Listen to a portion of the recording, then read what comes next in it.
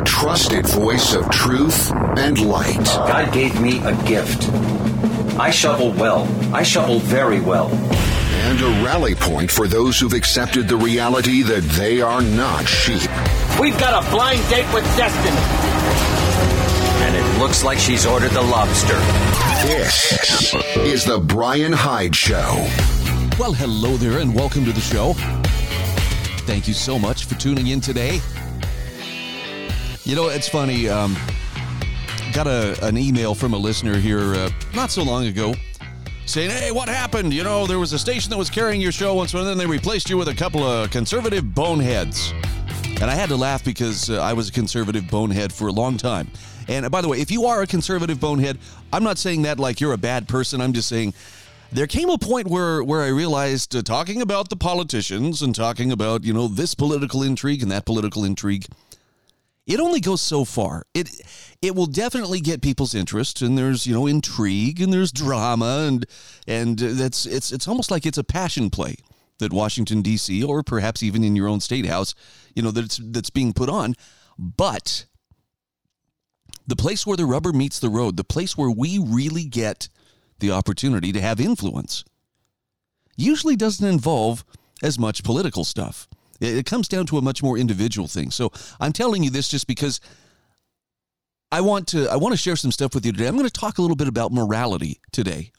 And for some people, that's like, oh, I'd rather hear politics than morality. But if you're the kind of person who's serious about shifting things in a positive direction, or reclaiming, you know, some of the principles and practices that make life worthwhile and that bring purpose, that bring peace of mind, then you got to consider the individual level before the political level, because political follows the individual.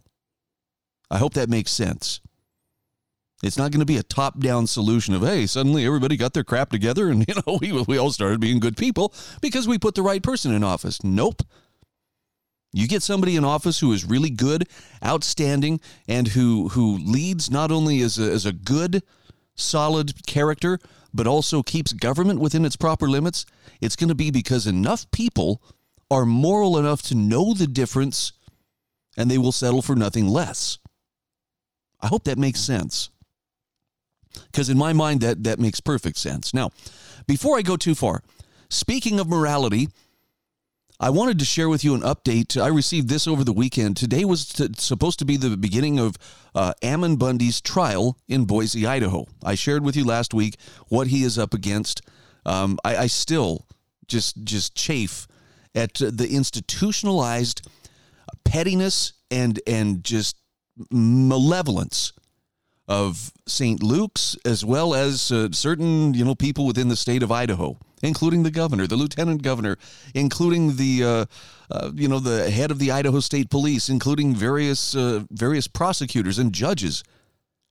These people are not happy with Ammon Bundy. But as I shared last week, he was standing up for the rights of everybody when he defied the COVID lockdowns, when he had the Easter church service that these officials were talking about, how can we effect a mass arrest on everybody? He wasn't doing that to grandstand and bring attention to himself. He was doing it to show you cannot take people's right to gather and worship away from them. And he's coming at this from a moral standpoint. Now, how do I know that? Okay, I know the guy personally. I have I prayed with him enough to know that this is not a person who is shooting from the hip. I get it. His tactics sometimes make people upset. Sometimes they feel like, well, this is just making people angry. But I maintain, whether you agree with him or not, I don't think anybody can make the case that we are at a point right now where a person who politely and gently asks, the people who are putting a boot on their neck to please don't press down so hard is going to get any results. You have to be willing to offend the people who are trying to oppress you or subjugate you. There is no other way. And the way you offend them is you defy them, or you just simply encourage people, ignore them. Now, to some people, that seems lawless, and of course, the press in Idaho and those people in power who disapprove of someone challenging their authority, they are really upset about this, and it's no secret they're doing everything they can right now to legally destroy Ammon and his family. They have hired the CEO of St. Luke's, Chris Roth, has authorized Holland and Hart law firm to just bury Ammon in legal filings, motions, and injunctions. He would need 3 full-time attorneys just to answer all the mountains of paperwork that are coming at him every single week. And there was going to be a gathering. He had actually called for people, please come and show up at the courthouse. If you can, come into the courtroom, show support for him. But he sent out an update over the weekend and said that he had made a peace offering. Let's see if they will take it. And what this means, in a nutshell, is that he has offered to pay the fine for trespassing and some kind of a settlement with St. Luke's. Now, I know some people are like, what? He's sold out? But you've got to understand that in the criminal case, they're claiming that his trespassing harmed them. In the civil case, that's against his friend Diego Rodriguez and basically and also against Ammon for speaking out against the St. Luke's employees, the CPS staff, Meridian Police, who were taking a baby away from his parents unjustifiably. So he has made a peace offering, he says. He says, agreeing to a fine and a suspended sentence of 90 days in jail. I have never done this before. He says, it's certainly not my style. I've prayed and pondered about this move for many days. I did not perjure myself and keep this agreement within the moral boundaries that all of us must live by as children of God. This is not an act of fear or desperation. But he says this agreement will become official on Monday, so I won't be having a trial anymore. And that means there is no need for people to come to the courthouse to support me in trial any longer. So it'll be interesting to see how it goes. The test to me is, will they still go after him anyway? Just to teach him a lesson, just to rub his nose in it. I hope not. But I don't think anybody could make the case, well, he's bucking for a fight and he wants to get this done. Ammon's critics are many, and some of them are just downright demonic in the way that they like to go after him. But all I'm asking you to consider, the reason I'm sharing this with you, first of all, is an update, just so people know. He has apparently reached some kind of a settlement. But I also want to just introduce the idea that what he has done, from Bundy Ranch to the Malheur Wildlife Refuge, to standing up for Sarah Walton Brady when she was arrested, to standing up for baby Cyrus's family and baby Cyrus when he was kidnapped medically by the police and by officials at St. Luke's in Boise. This is all stemmed from having a clear understanding of right and wrong. And the disconnect that a lot of people just can't seem to get their minds around. And I get it. We're trained as kids. Well, government's here to help us. It's here to do what we can't do. And there are good people who serve in government positions. There are. They're very, very rare. Unfortunately, these days, there's a lot of self-serving politicians and opportunists and power seekers. But once in a while, you find good people. But the system itself really is a very amoral system. And one of the ways you can determine that it's an amoral system is just look at what it takes to get elected to higher offices. The higher the office, the more this is true. If you want to be elected to a higher office, you have to be willing to say whatever you need to say. That means lie, in order to get people to vote for you. You need to be willing to do whatever you need to do. In other words, to prostitute yourself in order to keep the money coming in that will help secure your re-election bid and keep you in power. That's amoral. There's no other way to put it. And there are times where people who are more deeply interested in pursuit of power and privilege and whatever it is that they're getting from that position of elected authority, they will run roughshod over the people they're supposed to be serving. And I'm sorry for the civics lesson here, but government was not created to tell us what to do. It's created to keep us free, to make sure that justice prevails. And when Ammon has spoken up, or as you may call it, acting out, when he's acted out, it has always 100% of the time been in defense of keeping government within its proper limits and keeping the rights of people protected. So I'm happy to hear that there was a development over the weekend. I'm happy that he was able to make some kind of a settlement. I really hope it sticks. I hope that it's something that keeps him, off their radar screen for a while and at least gets them off his back for a short time. When we come back, we're going to talk about morality and the individual responsibility that we once had that somehow has shifted. Got a couple of different takes that I think you're going to appreciate. I hope you'll appreciate, because these are things that are well within your sphere of influence and my sphere of influence. This is The Brian Hyde Show.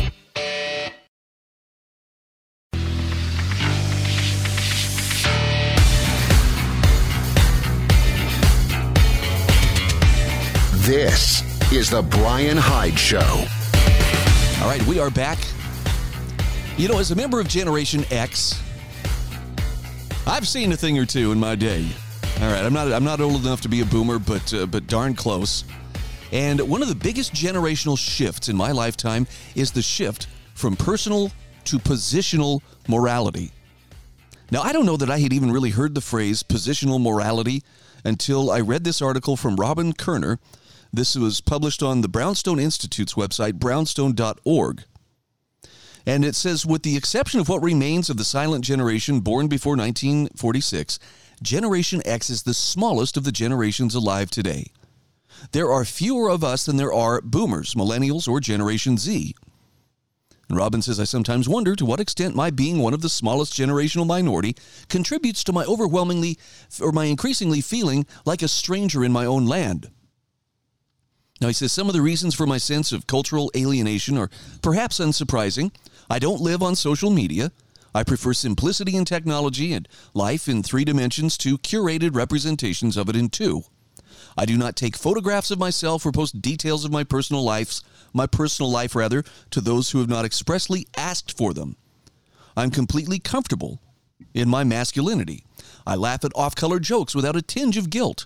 I believe that offense is always taken and never given, so I don't get offended. I grasp opportunities to engage with ideas that make me uncomfortable because I find they provide the best opportunities for growth. I pity those who avoid such discomfort. By the way, there's a lot of wisdom in what he just said there. I personally enjoy knockdown arguments about issues I care about, and I don't take them personally. I would give trophies only for winning. I resent being politically messaged when I'm going about my daily business, such as buying groceries or getting on a bus. I hold that the only diversity that really matters is that of perspective, and I'm sorry that the prevailing discourse on diversity is unironically so undiverse and unimaginative. I would never demand that anyone talk about me using words other than the ones they choose, because I believe that freedom of thought, even the freedom to call me an idiot of whatever gender, is more important than getting people to pretend to respect me. And I experience most of the above as part of being an emotionally mature adult. Now, he says, being human, of course, I would be happier if so many cultural trends of today were not opposed to my dispositions and preferences. The fact that they are, while causing me deep concern, has not yet caused me to give up hope or stop working to promote my values in society at large. Even so, I'm now less of an optimist than I ever have been, on account of a phenomenon that is more general and fundamental than any political or cultural trend or issue of our time.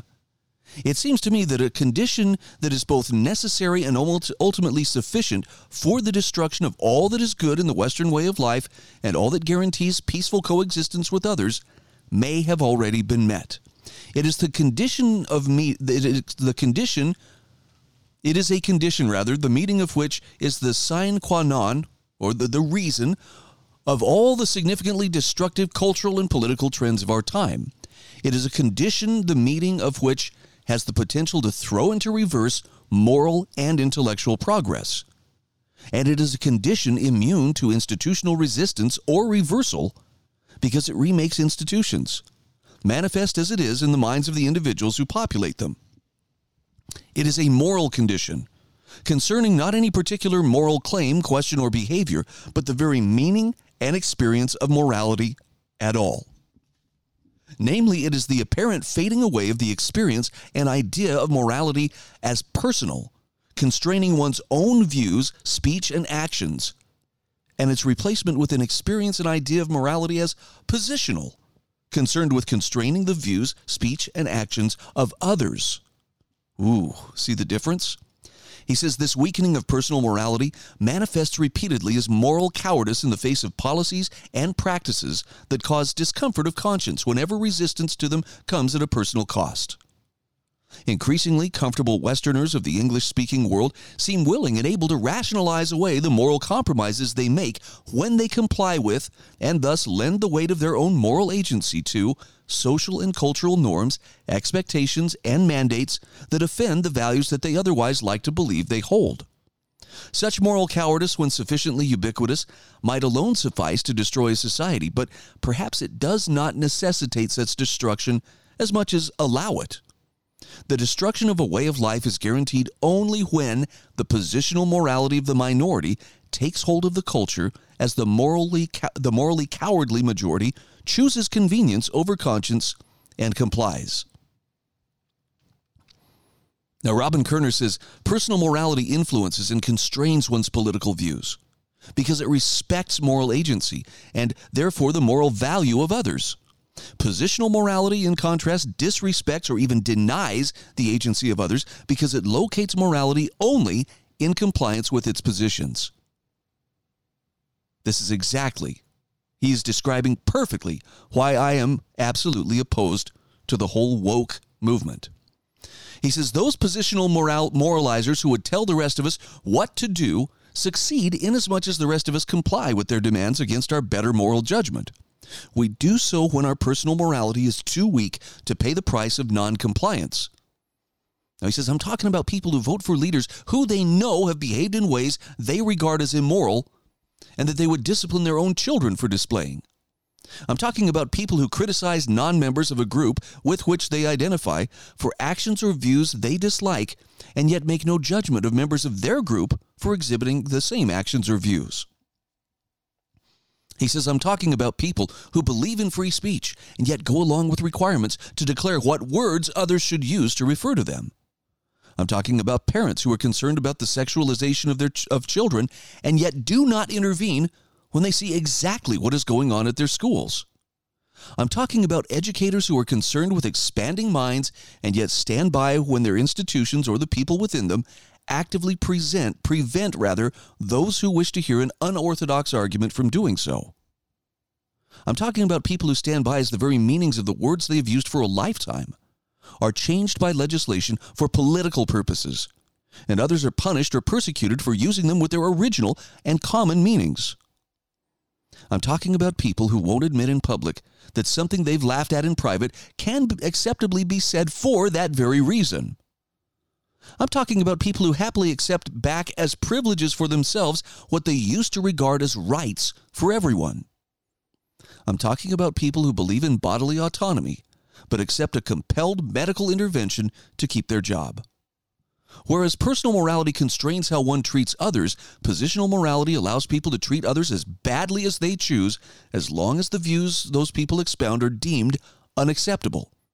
Whereas personal morality demands an individual's adherence to conscience and respect for the same in others, positional morality demands and even coerces violations of conscience by others if the outputs of their consciences are deemed unacceptable.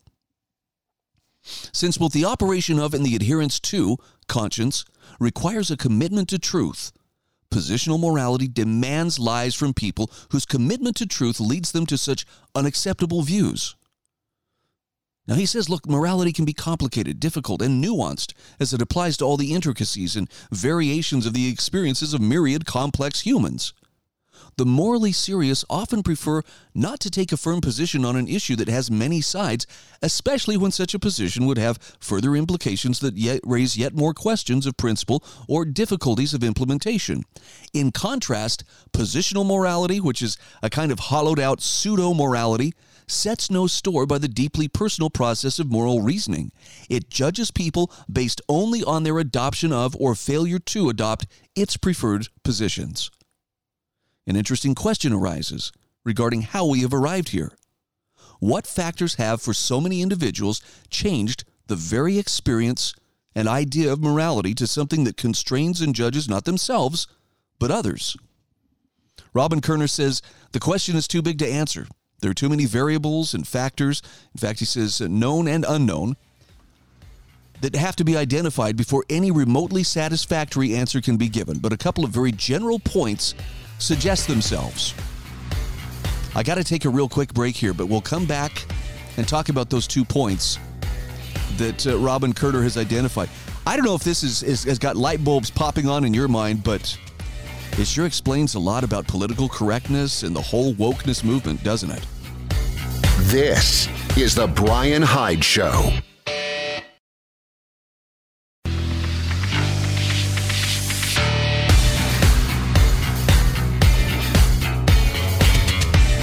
This is The Brian Hyde Show. And just like that, we are back. Hey, quick shout out here to my sponsors, including Borelli.com, LifesavingFood.com, and MonticelloCollege.org. Appreciate each of them for helping to make it possible for me to do what I do on a daily basis. All right, I'm sharing this article from Robin Kerner. This was published on the Brownstone Institute website, brownstone.org. Marvelous source of information for wrong thinkers.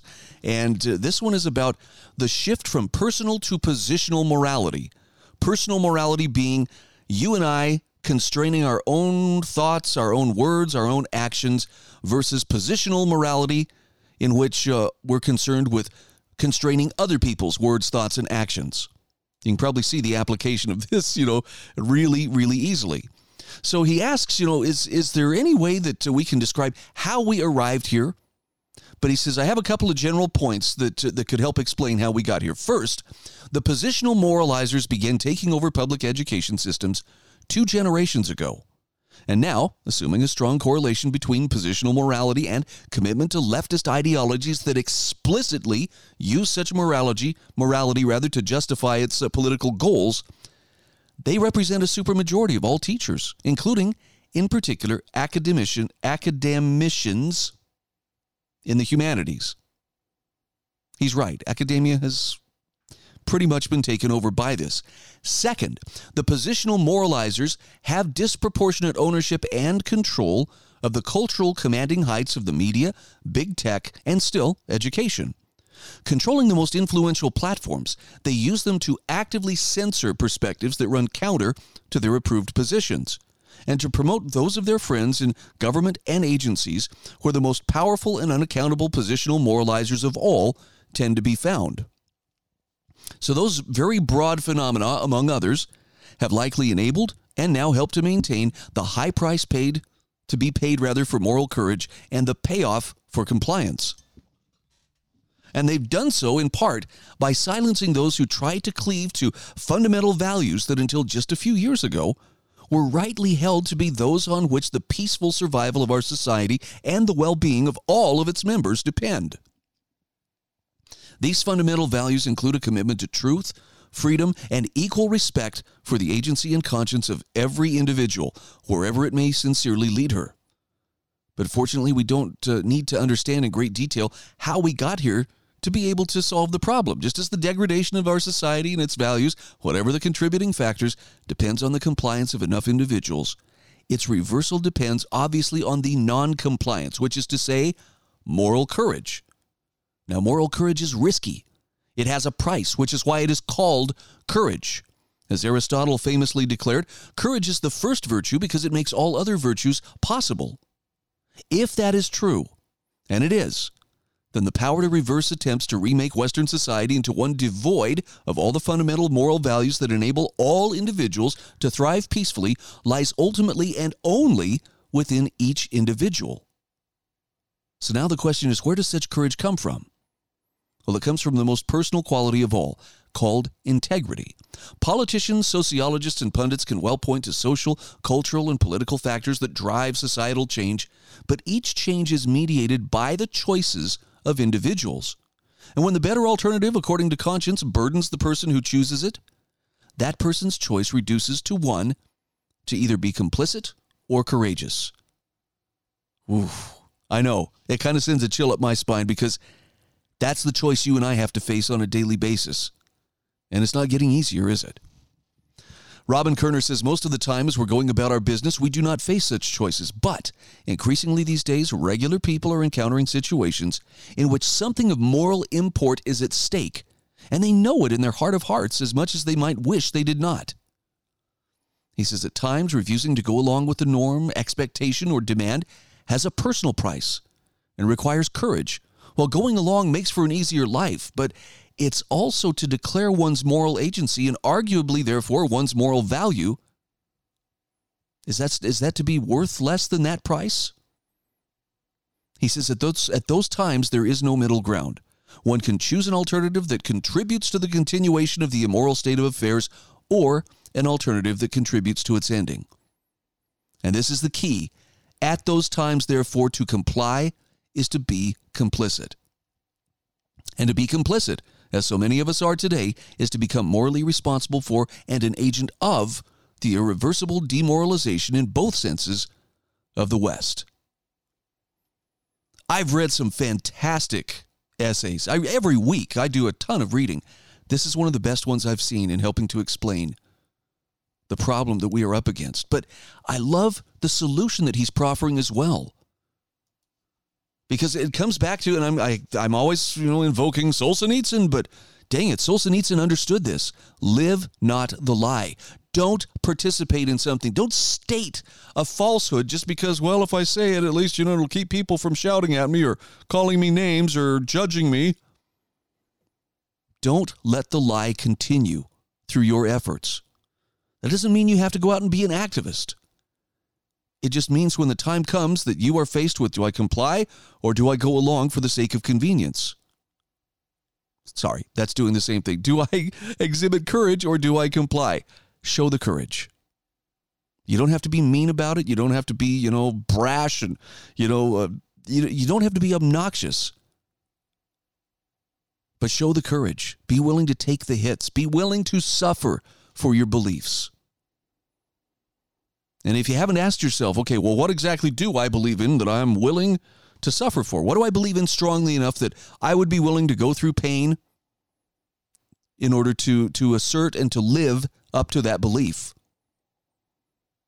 And for people who can't really come up, well, I don't know that there's anything that I would do that for, then maybe you need to sit down in a quiet place and evaluate your beliefs.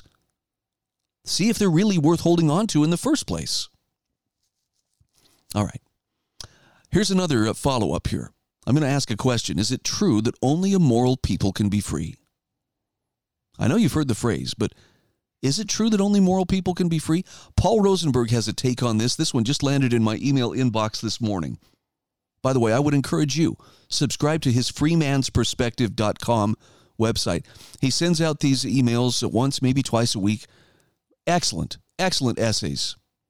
And I liked his answer on this. People sometimes talk about freedom requiring morality and even religion. The famous quote along these lines is from John Adams, who wrote that the U.S. Constitution was made for a moral and religious people, going on to say that it's unfit for any other kind. Now, Paul Rosenberg disagrees a bit here. He says that nothing against Mr. Adams, but that passage is a mere assertion. It says nothing about why it might be true that freedom requires a moral populace. Such assertions really ought to be supported, and he says, so far as I've seen, they really haven't been. So Jesus says, today I'm going to address that void. He starts with civilization, costs, and sustainability. And Paul Rosenberg writes, any group of people living together must maintain certain norms. If a civilization or society doesn't suppress theft, murder, rape, and so on, all the decent people will walk away from it, leaving a carnival of the damned behind. So the question is how to keep bad conduct out of any given civilization. And there are fundamentally two ways to do this. Number one, produce a populace that is safe and beneficial on the inside. Number two, force people who are not internally reformed to behave well anyway. And here's the big difference between those two options. The first is cheap, requiring a minimal level of enforcement. It is a high-trust culture. featuring people with civilization inside themselves as its fundamental units. The second is immensely expensive, requiring massive enforcement. These are low-trust cultures. And since enforcement is its basic operation, enforcement will expand into one new area after another until it chokes the society to death. Oh, man. By the way, just to give yourself an illustration of what would that look like? Go access a federal building. Walk into a federal building, a courthouse, an IRS center, and just see, how much does your government trust you? Guards, metal detectors, warning signs, enforcement at every turn, cameras all over. They don't. Very clearly shows that we are living under that second system. Now, Paul Rosenberg says civilizations of the first type may be overcome by violent neighbors, but aside from that, they are sustainable. Civilizations of the second type are not. They become predator-prey cultures where armies of regulators overfeed until the operation collapses. And by the way, it's not just us. Examples of the first type would be the Minoans, the Phoenicians, Hebrews, the Roman Republic, even Christian Europe. Examples of the second type would be the Roman Empire, the Athenian Empire, and the USSR. By the way, you can see the same thing at the family level. Healthy families treat each member as a distinct and valuable individual. Come what may, we know that we can trust members of our family. And despite legitimate gripes sometimes, most families interact with consideration or at least loyalty and with no external enforcement required. Now, we'll come back to this in just a moment and finish up with Paul Rosenberg's thoughts, but if you can govern yourself, you don't need external government. Now the question is, how do we help persuade people that it's better to govern yourself than to wait for someone to govern you? This is The Brian Hyde Show.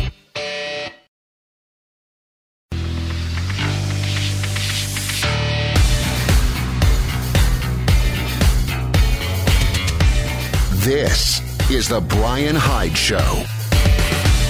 Hey, welcome back to the show. Yes, we are talking morality today. Paul Rosenberg's article, Is It True That Only Moral People Can Be Free? Very interesting how he describes the two different types of cultures. One in which there's lots of outside enforcement, very expensive, very oppressive. By nature, it has to be. And the other one is a very healthy one, in which people govern themselves from within. I like how he points out, you can see this at the family level. Healthy families treat each other with respect. They treat each other as valuable individuals. And whatever gripes may come up, we at least interact with consideration, loyalty, no external enforcement required. And he gives this example. We can trust an older sibling or an aunt or a grandparent to take care of our infant. And because of such things, we can enjoy the benefits of high-trust living, where norms are held for internal reasons. And again, this embodies people who have civilization inside themselves. Now, the alternative would be the enforcement of everything. That's what happens in unhealthy families, like troops of primates. Do what the leader says or be slapped down. And you can also bear in mind that when we can't trust others, we're forced into hypervigilance with its debilitating mental overload. That's not sustainable either. So we can either build civilization into ourselves and our children, or we can attempt to enforce it, which inevitably leads to tyranny. While there can be any number of variations on these themes, the time lags between one and the other once you accept the model of paid enforcers making everyone obey rules created by a superior class. Liberty becomes a non-starter. So, Mr. Adams, John Adams, was correct in his implication that liberty requires morality, and the cost of civilization is precisely why. Now, he says, okay, but religion, okay? Paul Rosenberg says nothing we've said above establishes the necessity of religion, and religion, he says, is not a fundamental necessity. We've established that having civilization inside of us is necessary, but that's all. Now, that said, he says religion is a far more potent force in human affairs than enforcement. To make that clear, please consider this. People don't commit suicide over breaking petty laws or stiffing the IRS, but they do commit suicide over their sins. Ooh. Enforcements then threaten and affect the outer man. Religion affects the inner man, which is a far more powerful thing. Now, none of this is to say religion is a pure and pristine thing, which is something religious people understand all too well, but it is a powerful thing. It organizes and improves human interiors in ways that do what we say or will hurt you never has and never will. And it's of some interest that the religions of the West, Judaism and Christianity, differentiate themselves from the enforcement model quite overtly. This is often muddied in the present day as religious leaders suck up to power, but as these religions formed, it was quite otherwise. Consider that Judaism was very clear that justice stood above any ruler, and that God spoke to the humble, not to the mighty. Compare that to the assumptions of the enforcement model. And Christianity in its early days was fully committed to internal improvement and opposed to the enforcement of norms. Not only does St. Paul rage against people going to law with one another, but in another place he notes that the law was not made for the righteous, but for the unrighteous. In other words, as he labors long to explain, those with goodness inside themselves are free from the law. They're apart from the enforcement model. Now, Paul Rosenberg says more could be said here, but I'm straying from the primary point, which is this.